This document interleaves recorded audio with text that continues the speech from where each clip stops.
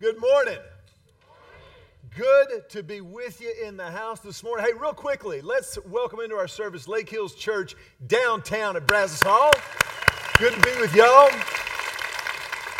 You know, one of the things I love about downtown is that they've got a pioneering spirit. I mean, they understand survival mode, and they make it happen week in and week out. We're excited about that. It is great to be with you. I actually had a chance this week, of all things, I was on the Jersey Shore this past week. There was a conference up there that a good friend of mine hosts, and actually had a chance to go to the Jersey Shore.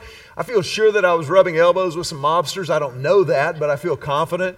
And one of the most exciting things about this conference was to see what God is doing in some incredible churches in the Northeast. I'm talking about like in New Jersey, New York, New Hampshire, which for decades, demographics will say, this is not a judgment call, this is just a statement of fact, that traditionally over the last few decades has been where churches go to die. And there is an incredible move of God up there that we're excited to get to be a part of through C3 Global, our partners there, and these incredible churches. If you got your outline, I want you to take it out and pull it out right now if you will, and just right at the very top of the notes page, write down the following sentence. We're coming full circle this morning. Normal is overrated and deserves to be overthrown. Tell your neighbor right now with passion and enthusiasm, normal is overrated. It is incredibly overrated. And I can't think of an arena where this is more true than in the church. If ever there was an institution that needs to shake it up, that needs to remind itself of its original calling and what we are intended to be all about, it is absolutely the bride of Christ, the church that Jesus Christ himself gave himself up for the hope of the world. Tell your neighbor right now, you're the hope of the world. Now, I don't know what that was like downtown, but here at West Campus, that was terrible. It's like y'all used up all your energy on college game day, opening day yesterday. Tell them like you mean it, you're the hope of the world. Because you are. Jesus said this in Matthew chapter 5. You are the salt of the earth. But what good is salt if it has lost its flavor? Can you make it salty again? That's rhetorical. It will be thrown out and trampled underfoot as worthless. The church, the bride of Christ, the body of Christ is the salt of the earth. Now, as we've talked about throughout this series, Shake It Up, moving from the status quo to status go. The reality is that Jesus intends us, his body, to act as salt in two primary ways. Number one is as a preservative. Salt during Jesus' day was used instead of refrigeration because they didn't have refrigeration. So salt would extend the life of meats that they had harvested that they were preparing to eat later on. It would actually arrest the decay created by the bacteria that was already inherently in the meat. You and I, as the bride of Christ, are here to arrest decay. We are here to preserve this world. You know, I remember a couple of things from 7th grade life science biology. I was not a great science student. I was a big English and history guy. I was not math and science. I don't know where that came from, but that just is how it was for me. But I do remember this from 7th grade biology life sciences. The law of entropy. How many of you remember the law of entropy or even the word entropy? A little AP testing here this morning. Entropy simply means that the universe and living organisms tend toward disorder. How many of you who are moms and dads, let me just see a show of hands if you're a mother or a father, you know your children's rooms are a laboratory for entropy. They tend toward disorder unless you step in and do something about it. Our relationships, unless we are active and proactive and deliberate and intentional, they tend toward disorder. Jesus said that the body of Christ is here to arrest that decay, to stop that disorder and to provide order and preservation in the world. But the second thing we're supposed to do is to add flavor to the world. You've got a particular flavor in your life that God needs injected into this world. That's why He created you. You're here by divine appointment. You are here to make a difference using the gifts and the talents and the personality that He baked into you. You're here to add flavoring to this world. My first question for you this morning is this, and I would encourage you to write this down. What kind of flavoring am I adding day in and day out? What kind of a flavor do people get when they're around me? How many of us, and I'm going to stand at the head of the line on this, how many of us, behind your pastor, tend towards sarcasm? Let me just see a show. Just be honest. This is church. Nobody will ever talk about this outside of this room. This is kind of my natural bent. And I tend toward sarcasm. And I learned very early on that sarcasm doesn't necessarily help a marriage. How many of you have discovered that? I'm just curious. That was a little bit loud of an amen, Julie. But that's just kind of my natural bent. But the thing about sarcasm is it can be cutting. It can be actually damaging. The word sarcasm actually means tearing of flesh. Sarcasm comes from the same word that gives us the word sarcophagus. It's about flesh. And when we're sarcastic, we're cutting. We're tearing other people down rather than adding the flavor of God into their lives. There's not one part of Jesus' ministry, of Jesus' life, that was ever marked by mean-spiritedness. Not one. And so for those of us who call ourselves the church, those of us who say we are followers of Jesus Christ, we are to bring His flavoring through our God-given identities. You've got an identity. I've got an identity. All God's children got an identity that He wants to use in this world. Now, this may come as a flash to some of you. Some of you, this is going to be review. But did you know that churches have identities? Did you know that every single church has an identity that they were called to fulfill? And this is a healthy thing. People say, well, why isn't there just one church? Because there are different people and different purposes, different people to reach, different purposes to accomplish. And today, as we conclude this series, Shake It Up, I think it's imperative for those of us who say this is our church home that we remember the flavoring that God has baked into us from the very beginning. From the very beginning. Lake Hills Church started our first worship service September the 7th, 1997. Next Sunday is September the 7th, 2014. 17 years ago. We started in an elementary school cafetorium. And that first fall, we had about 40 or 45 people coming to church. People would walk in and they would see this paper mache Chinese New Year dragon hanging from the ceiling. And there were so few people. Matter of fact, I want to show you something real quick. I want these first two rows just here in the center. If y'all would stand up, please. Just stand up right where you are. You're doing awesome. Great job.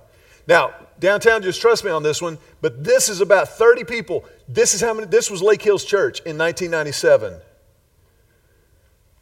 Father, right now, we just want to thank you for your blessings. Y'all can have a seat. Y'all done a great job. But here's the thing about 30 people. When you come into worship and it's time to start singing with only 30 people, everybody can hear themselves. And so nobody sings. People would be like, this is the day that the Lord has made. I will rejoice and be glad in it, and be glad in it. This is the day that the Lord has made. It's kind of like people in the balcony sing. You know what I'm saying? I'm teasing. I tease because I care. It's a joke. But that's how our whole church sang. And God was so faithful. Here's what we knew at the very beginning. That God had called us to a great vision. As a young pastor, I knew that as a church, we had to hold on to the vision tooth and nail that was what God had called us to. Now, our vision as a church, this is important for you to write this down, that you understand who we are and what we're all about, because this is what God gave us. This is what He has called us to as a church family. Our vision, the reason we exist, is to grow the community of Christ one life at a time. You need to write that down. You need to bake that into your spiritual DNA and make that a part of who you are, if this is your church home. If it's not, man, thanks for being here this morning. Take care. But if this is your church home, this is who we are. This is what we do. And we knew at the very beginning we had to hold on to that, because not everybody is down with that. I remember when we got up to 100 people. 100. People were like, man, it's just getting so big. It's like, are you joking me right now? 100? We live in a metropolitan area of 1.4 million, 1.3 million of whom have moved from California, and you think 100 is too big? 1.4 million people, 85% of whom do not have a meaningful relationship with Christ. We haven't even scratched the surface. And so if we have 2,000, 2,500, we still have so much work to do. There are so many people who don't yet realize the extravagant love of God. As we talked about last weekend, when we gather together, this is awesome. This is ordained by God. And this is our team meeting. It's when we go out from this place that we are the church. We are the bride of Christ, called to do the work of Christ. And so our vision is to grow the community of Christ one life at a time.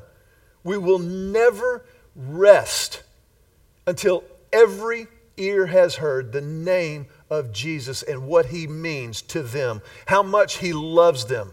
We are not done. This is our vision. This is what we hold on to.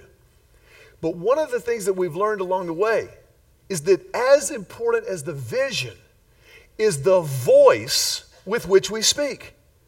We are called to be different from other churches. And that's a good thing. We celebrate other churches. There are some incredible churches around us. One of my best friends pastors a church less than 7 minutes from where you sit right now. Don't go there, but it's a great church. I'm teasing. Randy Phillips pastors, what's the name of their church? Life Austin? I can't even remember. It's Life Austin. I remember Randy, but I can't remember the name of his church. Life Austin is a great church. Great church. I've got a great friend in North Austin, Rob Koch. He's the pastor of Shoreline Christian Center. Amazing what God is doing through that church. There are awesome churches, but we are called to be different. We are called to a specific voice. And the way that that voice gets sung out, the way that that voice carries, is in the values that we embody, the values that we live out. And our values explain to us how we do what we do. Our vision is what we do, but our values are how we do it. And so this morning, I want to just make sure as we launch into this new season of ministry next weekend, that we are all on the same page, that you understand where this comes from. Now, this is not the only way to do church. It would be incredibly, crass, inappropriate for me to say, if you read the Bible, this is how you do church. This is how God's called us to do church. As I said, there are other great churches with great distinctives around us, but it's imperative that we understand who we are and what God has called us to. So I'm going to ask you, if you will, number down your notes page 1 through 75. I'm just kidding. 1 through 7. 1 through 7. Our number one primary value is this: go fish. Tell your neighbor, go fish.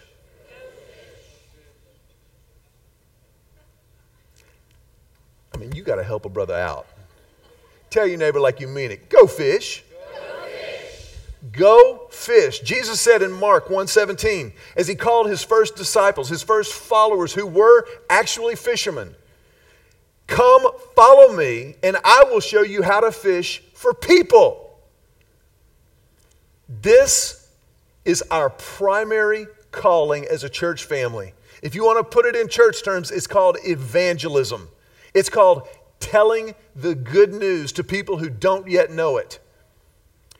One of the subsets of our vision as a church, one of the things that God laid on our hearts early on was to redefine church for the city of Austin and beyond. Because Austin is a phenomenal place to live. Would somebody help me preach? I mean, it is a great place to live. But our city as a whole has a really backwards view of church, which is not entirely our city's fault. Our city looks at church as kind of a quaint relic from a bygone era or something completely irrelevant. And Jesus said that nothing is more relevant than the bride of Christ being the hope of the world where we live. And we need to remember that. And we need to remember our calling as followers of Christ to go and tell. Go and tell somebody. Now, around here, we practice a little thing called tag team evangelism. Tag team evangelism means you bring somebody with you to church, buy them a latte, and when they get here, I promise you they will encounter Jesus. As a matter of fact, we are committed to doing this in a compelling way that causes people to kind of go, wait a minute, that's not the church that I walked away from when I was in high school or college. This is different than when I had to go with my grandmother when I go visit her. And part of that is absolutely by design. Next weekend, we're starting a series that we are so excited about that I think is a perfect invitation moment for you and your friends, for you to step into somebody's life and go, you ain't gonna believe this. Let me show you what we as a church want you to be a part of. Just come check it out one time. It's called Life on Tap. Life on Tap, where Jesus says, come unto me and drink of living water. We're talking about quenching those thirsts that are deep down inside of us. Matter of fact, if you're on the right side of your row, if you're on the end, I'm going to ask everybody right now just to look underneath your chair. You should have a bag of these invitation pieces. Life on Tap, they're coasters.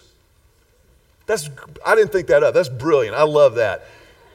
These are for you not to use at your home place, but for you to invite your friends. Everybody take 3 of these, please, this morning. Everybody take 3 of these. And this week, begin praying and inviting. Don't do one without the other. But pray for the people in your life, in your sphere of influence who don't yet know how much God loves them. And tell them, I would love for you to come to church with me Sunday. You're not going to believe this.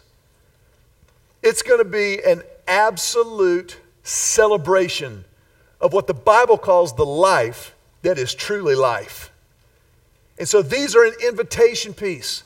Ask somebody who maybe owns a restaurant or somebody who works at a restaurant, could we leave some of these on our table or at some other tables? It's got Life on Tap beginning September the 7th. Flip it over, it says, please enjoy church responsibly. I love that. It's got our locations and times. Life on Tap, that starts next week. The greatest advertisement for our church is sitting in our seats. That's the greatest advertisement that there is. I said just a second ago that 85% of Austin is not connected to God in a meaningful way. But did you know that 77% of Austin would come to church if a friend invited them? 77%. So think of 10 people that you know who don't know God. Almost 8 of them will come if you just invite them. If I will just invite them to be a part of this. Our primary reason for existing as a church is to go fish. That's why we're here, folks. That is the reason we get up in the morning, is to go fish. We absolutely are called to be the family. I talked about this last week at length. This is our team. But every decision that we make as a church always keeps in mind people who haven't yet walked through the doors of the church. So, as a church family, I'm asking you, I'm calling you out, saying, let's go get it. Together, let's go fish. The second value of our voice, our church, number 2, is take the lead. Take the lead. That means that you take it. I take the bit and go. Hebrews chapter 10, verse 24. This is one of our pillar verses as a church family. The Bible says, let us consider how we may spur one another on toward love and good deeds. It's really funny. When I tell people that I'm a pastor, the vast majority of them think the following: that is so sweet. That is really cute. That is nice that you're. They think that, pastors kind of hang out and we know every verse to Kumbaya. And then when we take a break, every pastor plays golf. I don't even own a golf club. That doesn't make me a better person. I'm just saying I don't. I own some fishing rods, but I don't own a golf club. Kumbaya, my Lord. Kumbaya. The Bible says, no. Let us consider how we may spur one another on toward love. Yes, we love each other. We sing Kumbaya together sometimes. That's cool. And good deeds. We're going to work for the gospel. We're going to work for the purposes of Christ. We're going to serve as a church family. So this is about taking the lead. You take the responsibility for your spiritual growth. Our responsibility as the church is to make sure that you get the food. The pastor, I'm like the chef, if you will. A good friend of mine likes to say, I'm the dude with the food. But it's your job to make sure that you are growing spiritually. What happens in here on the weekends?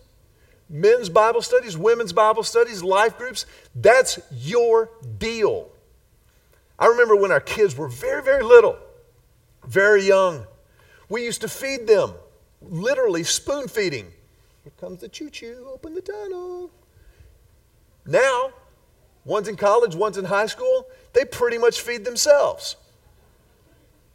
But you know what was really tough was that transition time. That transition time when we weren't feeding them, but they didn't really know what was going on. And you looked all around the bottom of their high chair, and it was an absolute hot mess. You know what I'm talking about? When you leave a restaurant, and you're like, okay, we're getting ready to move. I want everybody ready to run so that they don't know whose table this belonged to. Because when you first start learning to feed yourself, you don't know what you're doing. But over time, over maturity, you learn, I'm going to take responsibility to grow spiritually. This is my responsibility. And so you take the lead. Ephesians says this about the order of the church. Now, these are the gifts that Christ gave to the church: the apostles, the prophets, the evangelists, the pastors and teachers. Their responsibility is to equip God's people to do His work and build up the church, the body of Christ. This will continue until we all come to such unity in our faith and knowledge of God's Son that we will be mature in the Lord, measuring up to the full and complete standard of Christ. Take the lead. That's the deal. So right now, if you attend Lake Hills Church, that's awesome. For a lot of people, that's a huge first step. But for a lot of people, it's time to take the next step. It's time for you to really and truly invest in your spiritual growth and maturity, to be a part of a Bible study, to get into a group, and to serve somewhere in this church. You look at what God did through Lake Hills Church this summer, particularly in the lives of our children's ministry and our students. That happened because people took the lead and stepped up to raise up the next generation. And because they did that, those areas are growing and we need more help. We need more people who are willing to say, you know what? I will do what it takes. I will invest. And one of the best ways to grow is to serve, is to learn how maybe even to teach kids at their level. It's unbelievable what that can do for you. So take the lead. Number 3, love the game. Tell your neighbor right now, love the game. Love the game. Jesus said in John chapter 10, in the New American Standard Version, the thief, Satan, comes only to steal and kill and destroy. I came that they may have life and have it abundantly. Underline that word abundantly. Circle that word abundantly. It means overflowing. If I walk with Christ, if I'm a follower of Christ, my countenance ought to show it. I ought to be a joyful person. Doesn't mean I'm always happy. Trust me. But it does mean I am joyful because it means I'm connected relationally and undeniably and eternally with the only one who loves me perfectly, no matter what. And so, as a Christ follower, we ought to love the game. We ought to love this life that we get to live. We ought to love the opportunity to serve and move His purposes forward. Love the game. Joy. Say joy. Joy ought to be a banner that waves over the life of every Christ follower. Joy. Do you know that joy may be the greatest tool for evangelism that we'll ever have? When people look in at our lives and see the joy of the Lord really is our strength, I don't know what it is. And I've done this before, so please understand that. But somehow we equate spiritual maturity with seriousness. And being serious all the time. I'm going to be serious. Then you'll know I'm serious about my faith. I'm going to be serious.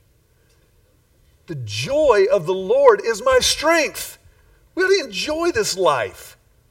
We ought to enjoy our ministry as a Christ follower. We ought to enjoy church. I believe with everything I have. You ought to write this down. Spiritually, personally, maritally, parentally, datingly, in every arena of life, fun is underrated by Christians. Fun is underrated. One of the ways that you propel a marriage forward is you have a little bit of fun together. Date one another. Surprise her. I called the babysitter. She'll be here in 30 minutes, and you and I are going out to eat, and I'm not telling you where. That's so much fun for me because Julie hates surprises. Some people, not me, some people would say control issues, but the bottom line is, it is fun for me to just kind of leave her hanging a little bit. And I'm like, you'll like it, don't worry.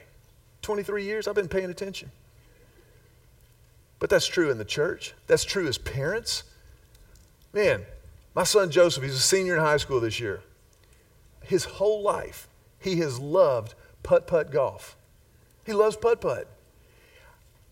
I could give Joseph a Ferrari Testarossa, hypothetically. I mean, I don't mean I could give him, but I could give him a Ferrari new car and be like, wow, that's cool. But if I said, Joe, you know what? Tonight we're going down to Barton Springs Road and we're going to play Peter Pan golf. He'd be like, Dad, I love you so much. This is awesome. That's just fun for him. That's just fun for him. Fun is underrated. We ought to love the game. Number 4, guard the bar. Guard the bar. Now, anybody can set the bar high. But as a church, we're going to be a church that pursues excellence. We're not always going to ring the bell, but this is what we're going after because Psalm 150, among others, says this: praise the Lord. Praise God in His sanctuary. Praise Him in His mighty expanse. Praise Him for His mighty deeds and praise Him according to His excellent greatness. God don't do nothing halfway. Everything He does is excellent. It's phenomenal. And so, because we're created in His image, because we're following Christ, we're going to strive for excellence in everything that we do. Guard the bar. Anybody can set the bar high. That's pretty easy. But the tough work is to guard the bar. Leave it there and say, no, this is what we're going for. We're going for excellence. Number 5, feed the fire. Feed the fire. Every single time God blesses us in any way, it is always intended to be a blessing to us and through us. Every time. Malachi chapter 3. The Bible says that Christ followers are to tithe. That means if God blesses us with $100 a year, $10 of that $100 goes to the local church. Malachi chapter 3. And I put in quotation marks there, Matthew 23, where Jesus endorsed the tithe, 2 Corinthians chapter 9, where Paul talks about generosity. But Malachi 3 puts it very succinctly. It says, bring all, say all the tithes into the storehouse, so there will be enough food in my temple. If you do, says the Lord of heaven's armies, I will open up the windows of heaven for you. I will pour out a blessing so great you won't have room enough to take it in. Try it. Put me to the test. In the original Hebrew, put me to the test is actually translated, Bring it on, sucker. That's what God says. God says, if you doubt whether or not I can bless you in ways that will make you just blow your mind, bring it. Bring the whole tithe. Now, we don't beat people up about money, but I refuse to rob people of the blessing of the tithe. I refuse to not teach it. We must let people know that this is how it works. This is what God says. I didn't make that up. If you're visiting with us, you're a guest here today, you need to just understand you're sitting next to some of the most obedient, generous people you've ever been around in your life. Now, we are not sitting around looking for new ways to spend money as a church. We manage the resources that God entrusts to us very, very, very carefully. We have incredible checks and balances and oversight. But listen, to be the bride of Christ in Austin, Texas in 2014 and beyond is a cash-intensive endeavor.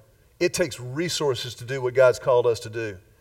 But as the church, when we feed that fire, God continues to do it. One of the slides that you saw earlier in the Mobile Loaves and Fishes Community First slideshow came with a house that was built by the offering from our kids at VBS this year. $12,000 raised by kids to build a house for a homeless person to move off of the street into to pay rent on. That's a God thing. So from the youngest to the oldest, we teach this. Number 6, protect the house. Protect the house. Jesus said in Mark chapter 3, a family splintered by feuding will fall apart. A house divided cannot stand. We're going to disagree from time to time, but we're going to disagree together in love. We're going to remember Jesus died for you just like he died for me. We're not going to allow our house to be splintered by feuding. Now, Hebrews chapter 13 is a passage that rarely gets taught because it's tough, especially as the pastor, but this is what God's word says. Hebrews 13:17. Obey your spiritual leaders and do what they say. Their work is to watch over your souls, and they are accountable to God. Give them reason to do this with joy and not with sorrow. That would certainly not be for your benefit. It's just the responsibility factor. I remember when my mom sat my brothers and me down. I was 14, my brothers were 12, and my mom was a single mother with 3 boys, and she sat us down one night and she said, listen, I'm now responsible. I didn't ask for this job, but I'm responsible. And if this is going to work, you're going to need to listen to what I tell you because I'm responsible. And just because I'm not 6 feet tall and do not have a bass voice does not mean you do not have to listen to me. And I'll never forget my brothers and I looking back at my mom and saying, Mom, you are so right. Thank you for teaching us this gift of authority. Thank you for showing us the error of our ways when we might challenge your authority. And we vow from this moment forward. We didn't do that. I was the quintessential strong-willed child. I kind of pushed the edge of the authority envelope. But what my mom said was absolutely right because it's biblical. It is the responsibility factor. And that helps things to move forward in a unified, coherent way. Doesn't mean that the authority is always right. Believe me.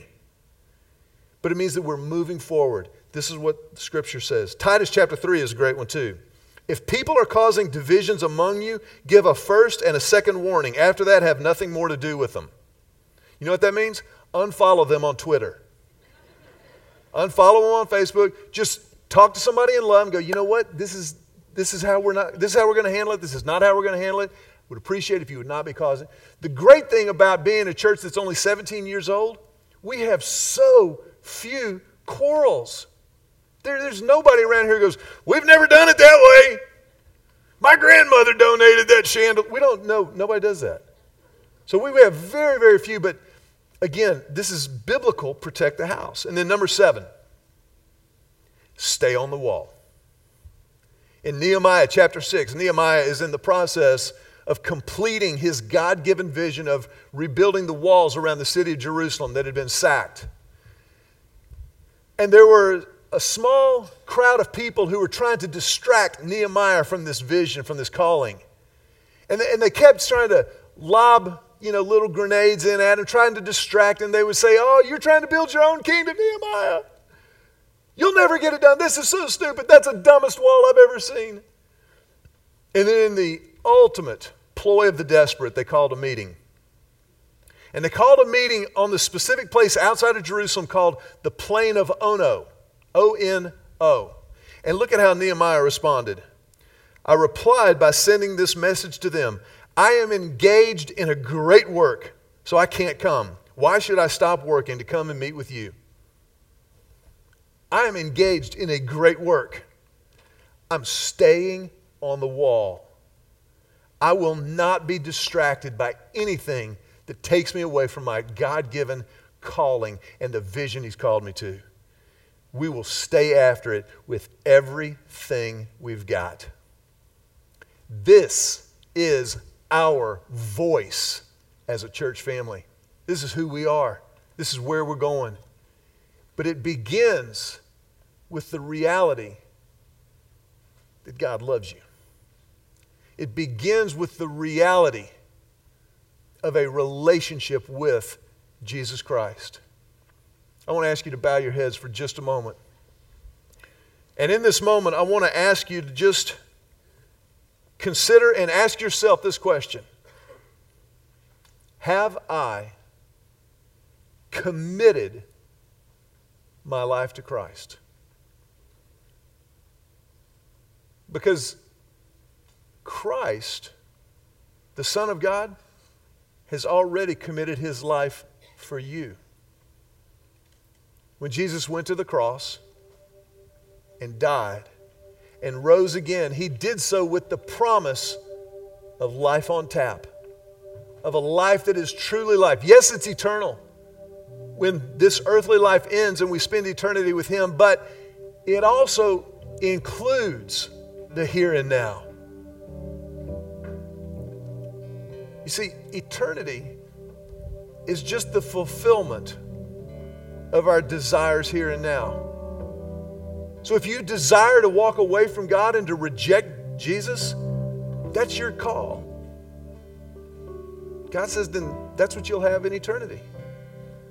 But if you desire to embrace Jesus, to confess Him as the leader and director of your life, the Lord of your life, then God says your eternity is secure with Him. Your eternity will be the fulfillment of that earthly desire. And so today, if you're here, or maybe you're downtown, and you've never made that commitment, we want to give you the opportunity to do exactly that. Just right where you're sitting, silently just talk to God. Just silently begin praying and say, Jesus, I need you. You are God. I am not. Jesus, I confess my sin to you. I claim your forgiveness. To commit my life to you once and for all. Right here, right now. I give you every part of my life.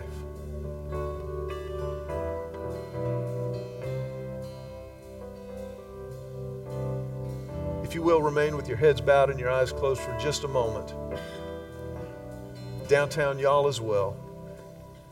Because this is a holy moment. The Bible says when one person comes to repentance, when one person steps into that relationship with Christ, all of heaven celebrates. Isn't that amazing? Heaven is having fun right now. Heaven is loving the game. And so if that was your prayer today and you meant it, I want to invite you just to make sure that you mark this moment in your life personally, to know that it's real. And so with our heads bowed and our eyes closed, if you would just raise your hand high over your head and hold it up for just a moment.